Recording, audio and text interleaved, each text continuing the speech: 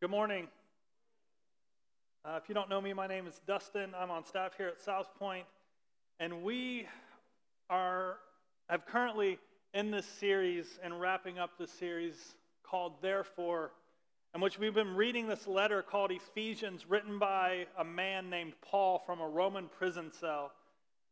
And this letter was written to these Jesus followers in a city called Ephesus, and in this letter, Paul has laid out everything having to do with this epic cosmic love story between God and his people and everything that God has done for them. And for transparency, we're about to read the finale and conclusion of this letter. And Paul is going to talk very specifically about spiritual warfare and fighting against spiritual dark forces.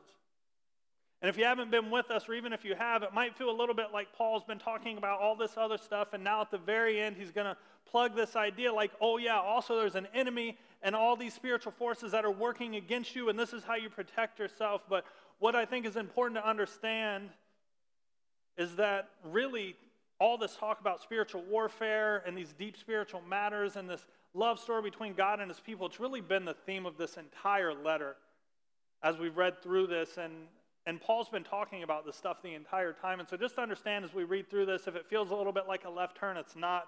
The end of Ephesians chapter 6 isn't like an add-on to the rest of the letter. It's actually this grand summary of the entire book of Ephesians. And I just want to get into it. I love this passage. Let's look at how Paul wraps this letter up. We're going to be in Ephesians chapter 6, starting at verse 10. If you have your Bibles, if not, the words will be on the screen. And this is what Paul writes. He says, "Finally, be strong in the Lord and in the strength of his might." Not your might, his might. If you depend on your might, you'll fail. You depend on your own discipline, your own devotion, your best intentions are not going to be good enough. We have to depend on the strength of his might. "Put on the whole armor of God that you may be able to stand against the schemes of the devil. For we do not wrestle against flesh and blood, but against the rulers, against the authorities, against the cosmic powers over this present darkness, against the spiritual forces of evil in the heavenly places. Therefore, take up the whole armor of God that you may be able to withstand in the evil day, and having done all, to stand firm.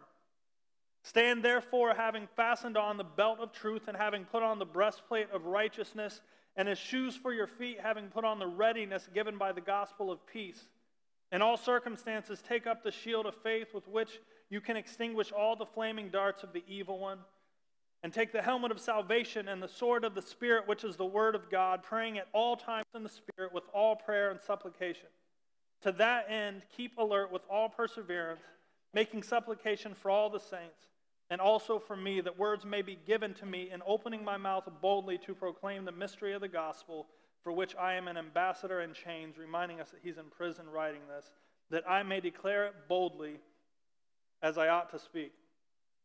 If I could, I'd like to give you the giant underlying theme of this entire passage, this entire book of Ephesians, and really our entire lives as Paul gets into it. And it's that this: everything is spiritual. Everything is spiritual. Nothing in this life is ordinary. There are no ordinary days. Today is not an ordinary day. There are no ordinary interactions. There are no ordinary decisions. It's all spiritual. Like, there's a layer to all of this, to this life, that we just cannot see. And yet it's these things that we cannot see which are constantly influencing and controlling the things that we can see. And I'm telling you guys, the world does not like messages like this. I'm aware that even saying these things makes me look like a clinically crazy person. Like, you mean to tell me that there are actually spiritual forces of good and evil in the universe at work all the time, fighting for the whole souls of human beings, trying to fight for our attention and get us to focus on all these different things and trying to influence how we experience this life and where we experience eternity? Like, you expect me to believe that? And I'm saying you can believe whatever you want, but I'm telling you that's exactly what's going on. And the thing is, for those of us who have put our faith in Jesus, I think many of us will give lip service and at least like verbally acknowledge that we believe this is going on. But I think a lot of times, with how we live our lives and the decisions that we make, I think a lot of times we live like nothing's really spiritual. Like, there are no real spiritual consequences for the decisions that we make, but it's all spiritual. I wonder if we'd pick up our phones less If we actually believe that the things we're looking at directly are influencing like our souls. If there was a spiritual consequence for those. Like social media or porn or games or news, entertainment, whatever worldly flavor you prefer. I wonder if we'd pick up our phones less if we actually believe that every time we start scrolling on these devices that they are molding and manipulating our actual souls. For those of us that are married, I wonder if in our marriages, I wonder if you believe that marriage is a spiritual relationship. I wonder if it would redefine how you interact with your spouse.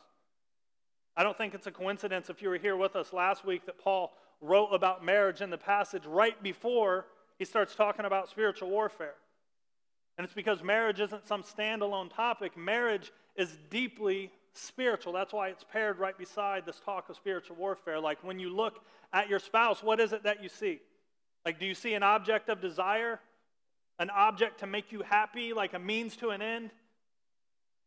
The means being your spouse, the end being your own personal fulfillment. Because if that's how you view marriage, then congratulations, that's exactly the way the rest of the world views marriage. And if you only view marriage as a means to make you happy and feel fulfilled, then you're going to do the same thing with your marriage that kids do with old Christmas toys when they stop feeling happy and fulfilled by them. It's going to be easy to just throw it out. Either divorce or cheating or just like giving up trying. That's why the divorce rate's so high. It's because marriage is deeply spiritual and few people see it or treat it that way. But I wonder if it would make an impact if you looked at your spouse and you saw someone who carries the image of the living God. Someone who's worthy of dignity and respect and sacrifice. Someone who's worth laying down your own wants and your desires and even your life. Someone who you will always fight to show love and serve them and pour into them. I wonder if seeing your marriage as spiritual and not just some ordinary worldly thing, I wonder if that would influence how we approach it. What about our kids? For those of us who have kids. Man, I bet if we believe that the words we spoke to our children had intense spiritual ramifications, I bet we'd be really careful and intentional about the things we say to them. If these devices, these phones and tablets are spiritual, I wonder if we would just let our kids mindlessly feed their souls worldly things all the time. I mean, you can hate me if you want to hate me for saying these things, but like suicide rates among teenagers and kids even like under the age of 10 are skyrocketing. And people want to act like they don't understand why, but I know why. It's because everything's spiritual, and so many parents are doing nothing to nurture and protect the souls of their children. And if we don't, I know an enemy who will. Well, what about your job? How do you view your job? Is it just ordinary, some worldly thing? Is it just a throwaway? No, it's not. It's deeply spiritual. Your job, if you have one, is actually one of the biggest spiritual battlegrounds of your life. When you work, like who do you commit that work to? You commit it to your boss? Probably not. Commit it to yourself, maybe your family. It's just a way to put bread on the table, right? No, it's not. It's deeply spiritual. Yes, for the people around you. Yes, there are people who need to hear about Jesus in your workplace, but I mean it's spiritual for you. Like you'll live and die spiritually based on what happens in those 6 to 10 hours a day, or if you're a stay-at-home parent, in those 24 hours a day. Like your headspace, who and what you think about, how you interact with people, where your passion and energy comes from, like it's all so deeply spiritual. And what's crazy about this is that so many Christians separate their work life away from their spiritual life. Like they'll try to do their job solely by their own power. No prayer, no worship, no thinking about God, no inviting Him in, no turning to Him for guidance and strength. Like you go on your lunch break, or maybe you just take a break and go hide in the bathroom, sit on the toilet, and do what? You just start scrolling again. Not reading Scripture, not dwelling on the things of God. I mean, we think this stuff doesn't matter, but all of it does. It's all spiritual. And I'm telling you, until you understand that, these things that you don't think are spiritual will continue to suck the spiritual life out of you without you even knowing it. Like your fire, maybe you used to spiritually be on fire, like you were on fire and crazy for God, and it's just like fizzled out over time. And I'm telling you, it didn't fizzle out over time. I'm telling you, spiritual forces snuffed it out through the things that you thought had no impact on your spiritual life. Everything is spiritual. And so we're going to look today at this passage, and we're going to just discuss two ways in which spiritual warfare plays out practically in our life. You can think about all the supernatural, heady, theoretical things that happen and get lost in that, but like practically, spiritual warfare happens, it's real, and there's a practical way we can look at it, and I just want to look at two of them this morning. And the first way that spiritual warfare plays out practically in our lives is that spiritual growth never goes unchallenged by the enemy.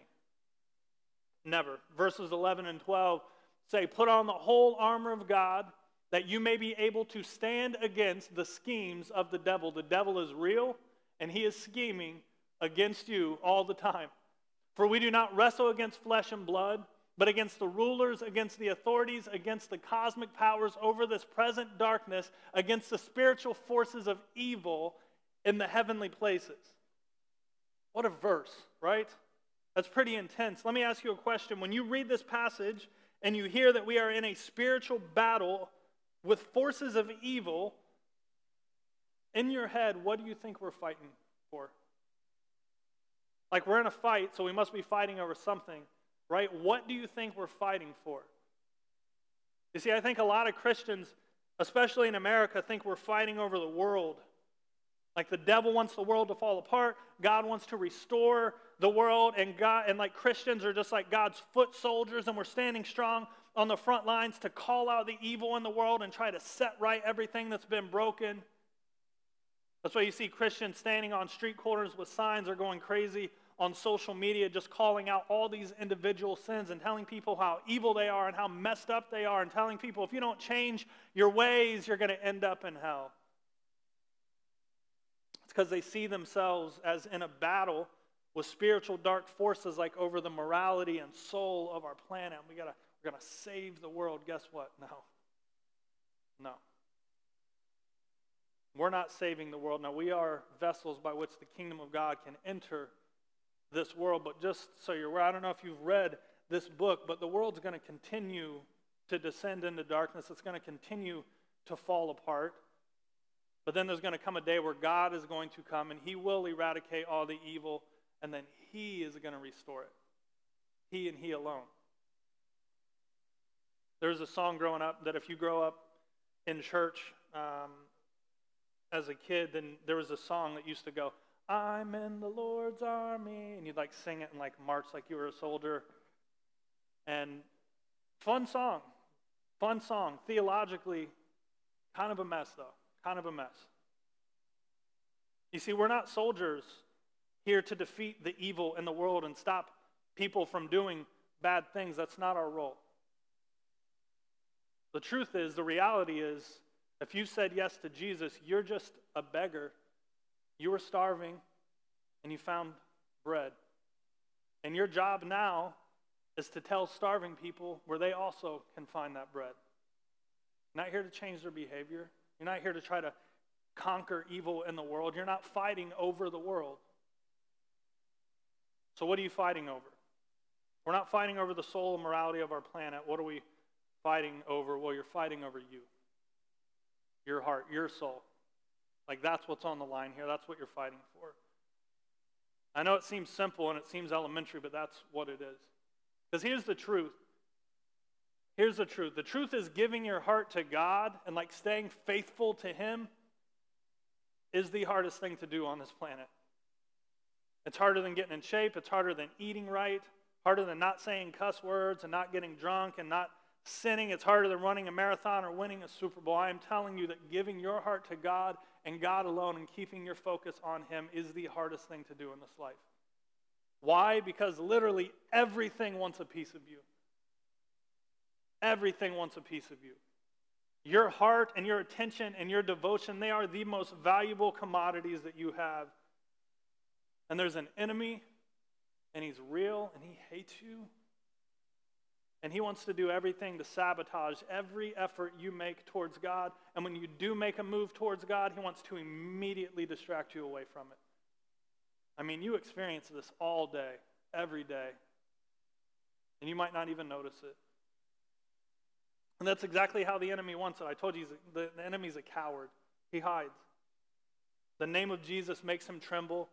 Revelation chapter 12 says that human beings filled with the Holy Spirit with their testimony and the blood of the Lamb will be the end of him. So he hates you. And I'm sorry to break the news, but you are never going to grow in your faith without experiencing some serious resistance. And here's the thing about it. It's not going to feel supernatural. It's not going to feel supernatural. Like plates aren't going to start flying out of your cabinets. You're not going to start seeing like demons in the reflection in the mirror. Why would the enemy do that? If the enemy did that, what would you do? You would run to Jesus so fast. It's way more subtle than that. It's not how he works. You know how the enemy most frequently works? How the spiritual warfare thing most frequently works? He just makes you busy. He just distracts you. He just gets you thinking about any frivolous life thing. Just makes you busy. Work gets crazy.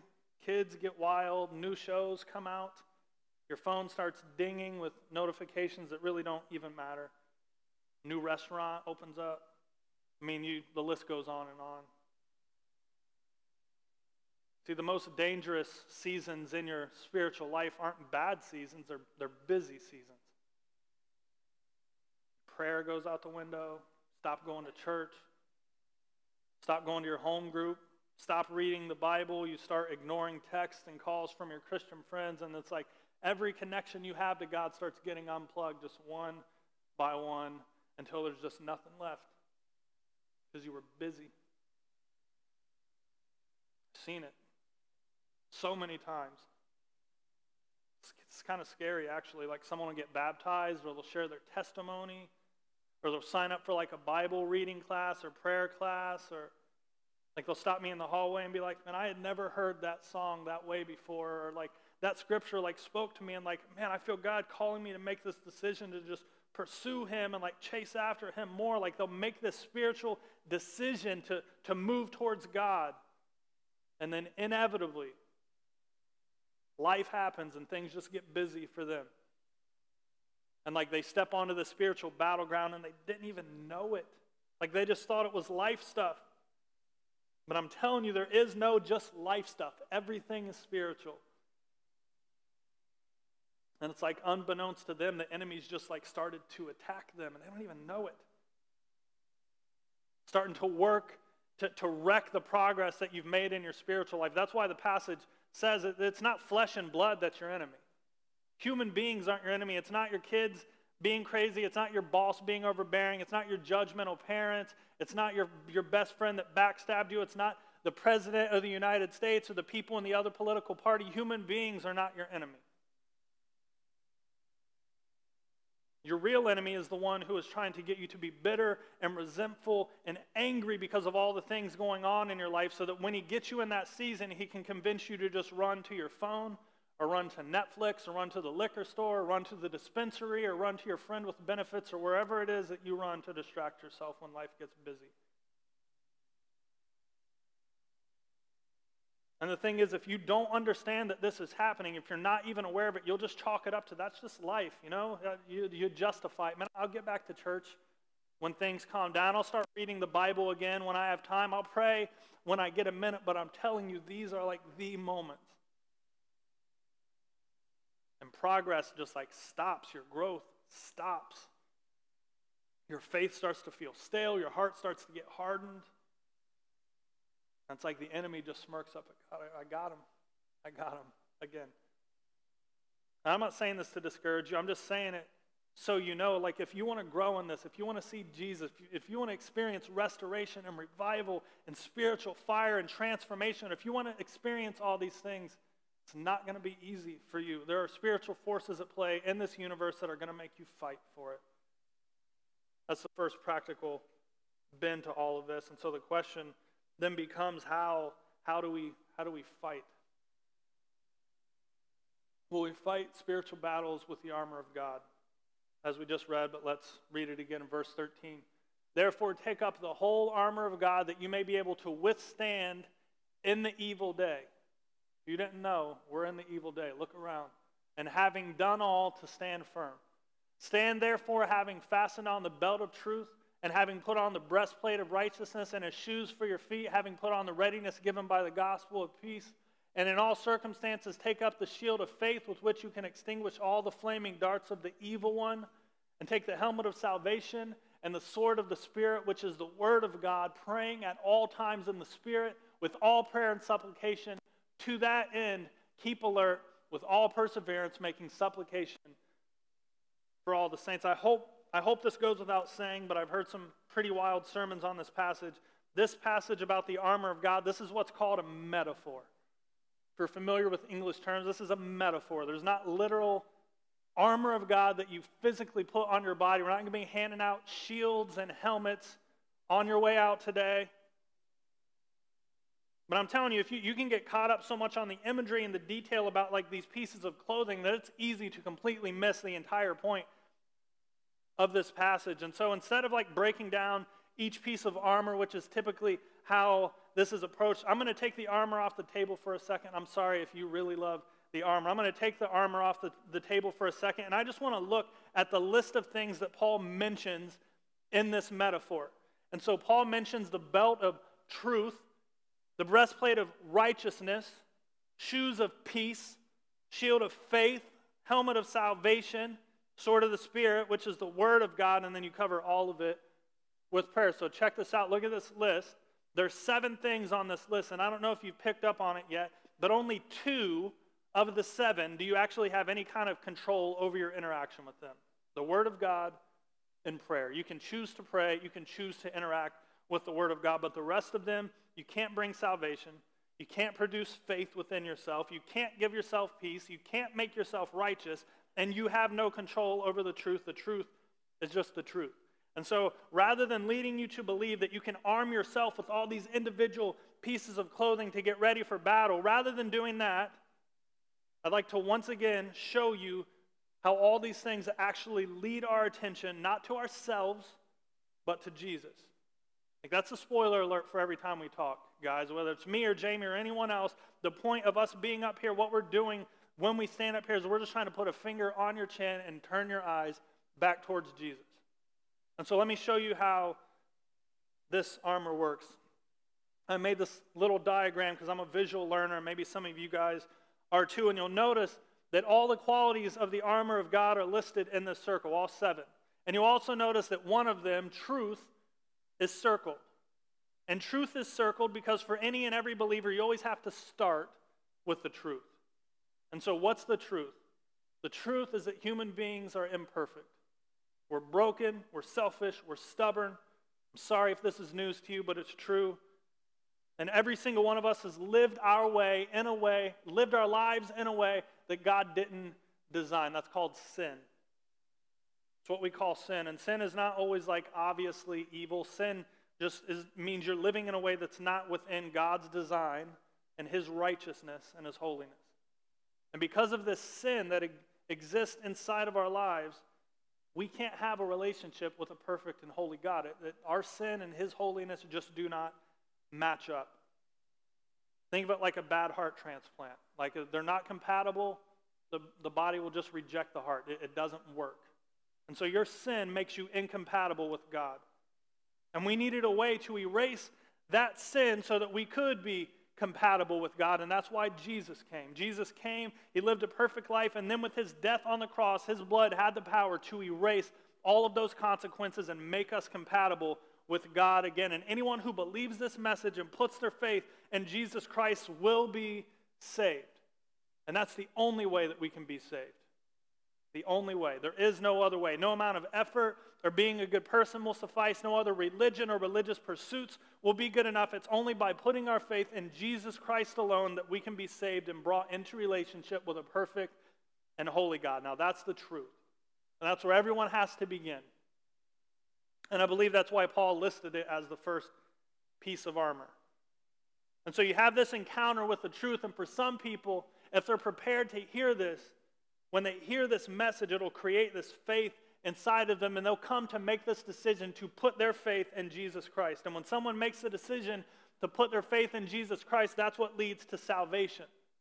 And the word salvation means that in this life, you get to experience a relationship with the holy, living God. You get to experience the fullness of the life that He's designed for you.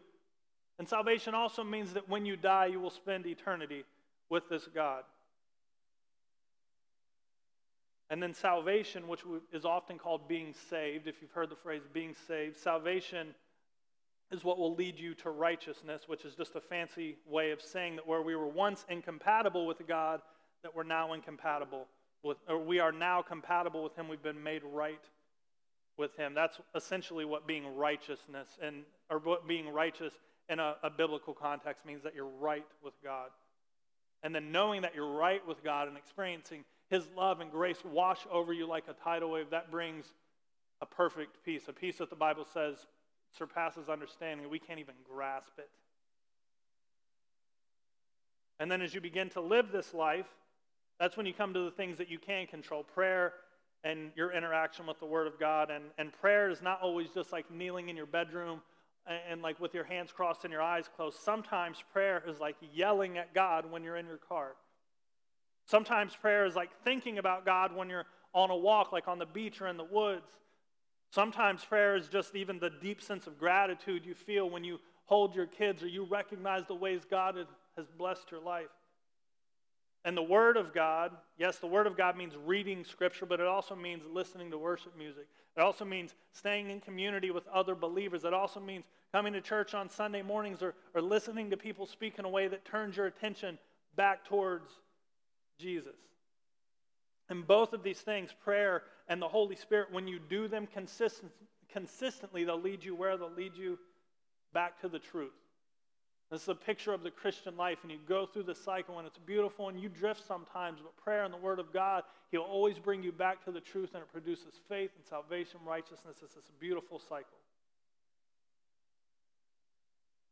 But you see, when you're not dwelling on the things of God, and when you allow yourself to be influenced and preached to by the world around you, and trust me, the world's always preaching to you, it's like you get to this area of your life, prayer and the Word of God, where you can control some of these, your interaction with Him, and instead of doing them, you drift away.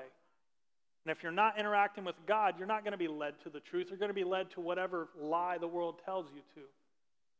And when you do that, it's easy for the truth to become murky. It's easy for your perception to get blurred or skewed, even as we talked about a couple weeks, for you to be put to sleep spiritually. It's easy to fall out of the cycle altogether. And so you see, I don't think Paul is telling us to focus on all these individual areas. You got to strengthen your salvation. You got to strengthen your faith. You got to really work on your peace today. And then it's like, it's not all of these individual pieces that we arm ourselves with.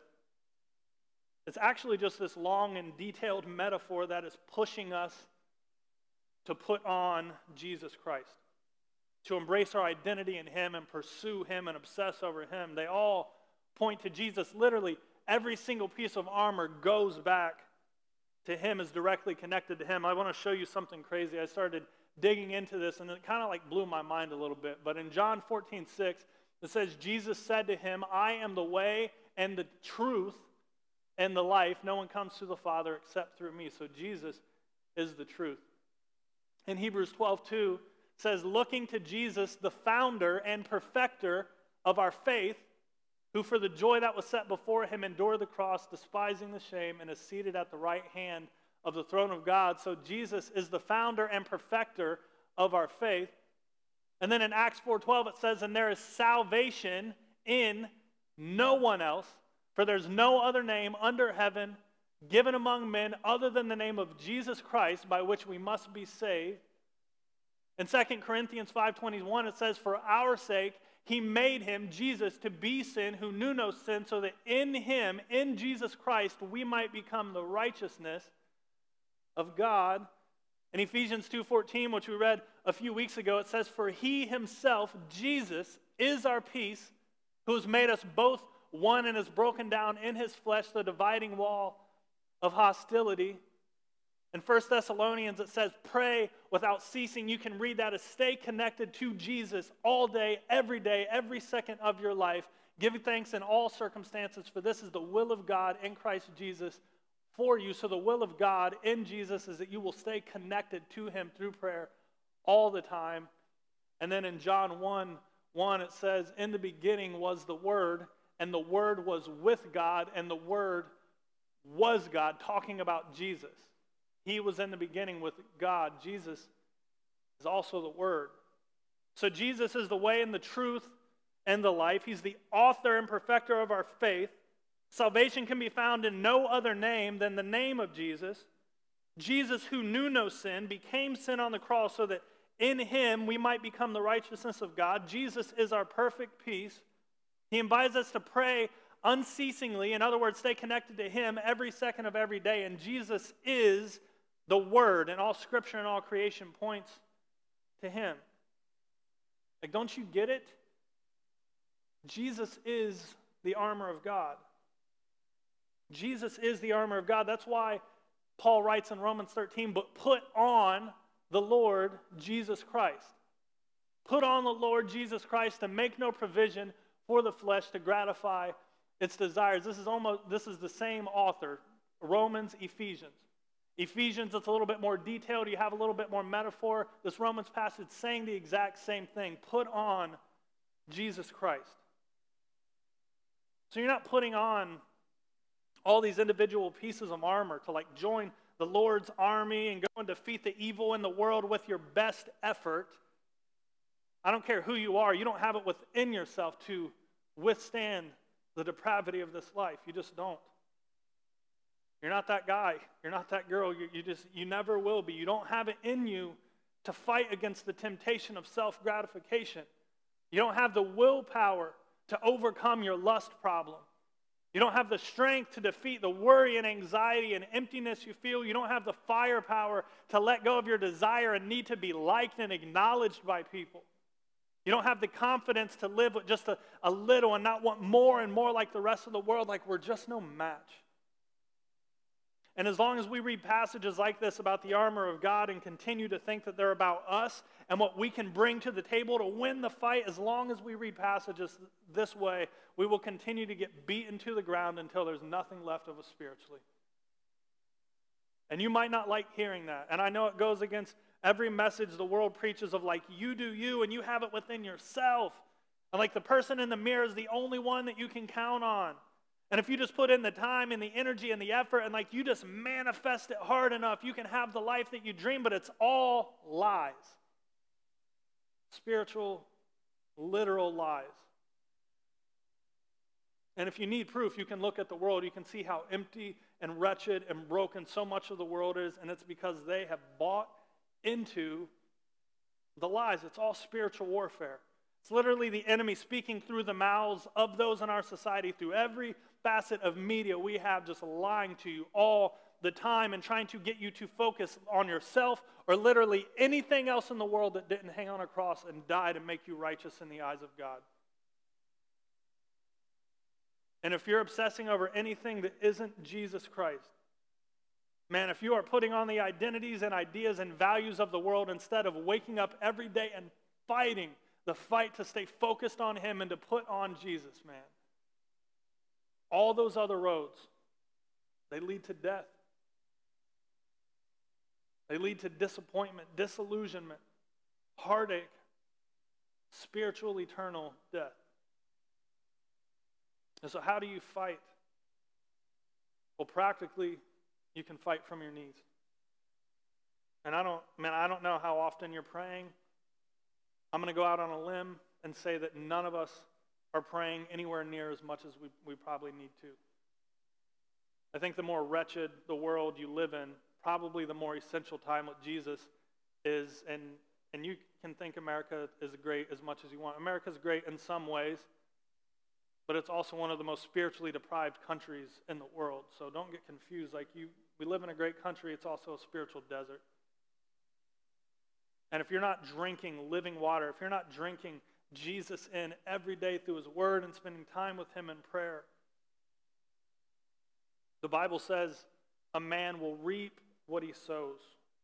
Maybe you've heard that phrase before. A man will reap what he sows. People think that's like the biblical version of like karma. Like if you do good things will come back around to you. But if you do bad things will come back around to you. Just biblical karma. That's what the verse means, right? A man will reap what he sows. No. This verse has nothing to do with karma. Karma's fake. The Bible says that God sends the rains on the just and the unjust. This is what the Bible actually says. This is what that verse actually says. It says, don't be misled. Remember that you can't ignore God and get away with it. A man will always reap just the kind of crop he sows. If he sows to please his own wrong desires, he will be planting seeds of evil, and he will surely reap a harvest of spiritual decay and death. But if he plants the good things of the Spirit, he will reap the everlasting life that the Holy Spirit gives him. And let us not get tired of doing what is right, for after a while we will reap a harvest of blessing if we don't get discouraged and give up. This passage that says you can't ignore God and get away with it, it's not a threat. It's not like a threat from God to you. Ignore me and I'm going to punish you. It's a literal consequence. God's saying you can't ignore me and have a spiritually fulfilled life. That's never going to work. Like what you put on, what you wake up and give your attention to, what you spend your days pursuing, what seeds you allow to be planted inside of yourself. That's going to determine your spiritual health. It's going to determine your fulfillment in this life, and it's going to determine your eternity. And I'm not saying it to scare you. I just want to be honest with you. Because it's either Jesus or it's not. And we all worship something. Like human beings are creatures of worship. We all worship something. Some people worship themselves. Some people worship money. Some people worship sex. Some people worship identity. Some people worship acknowledgement. Some people worship other people. But there's only one thing in the universe that actually leads to life when you worship it, and it's Jesus. Jesus is the armor of God. He's the Savior of the world. He is everything.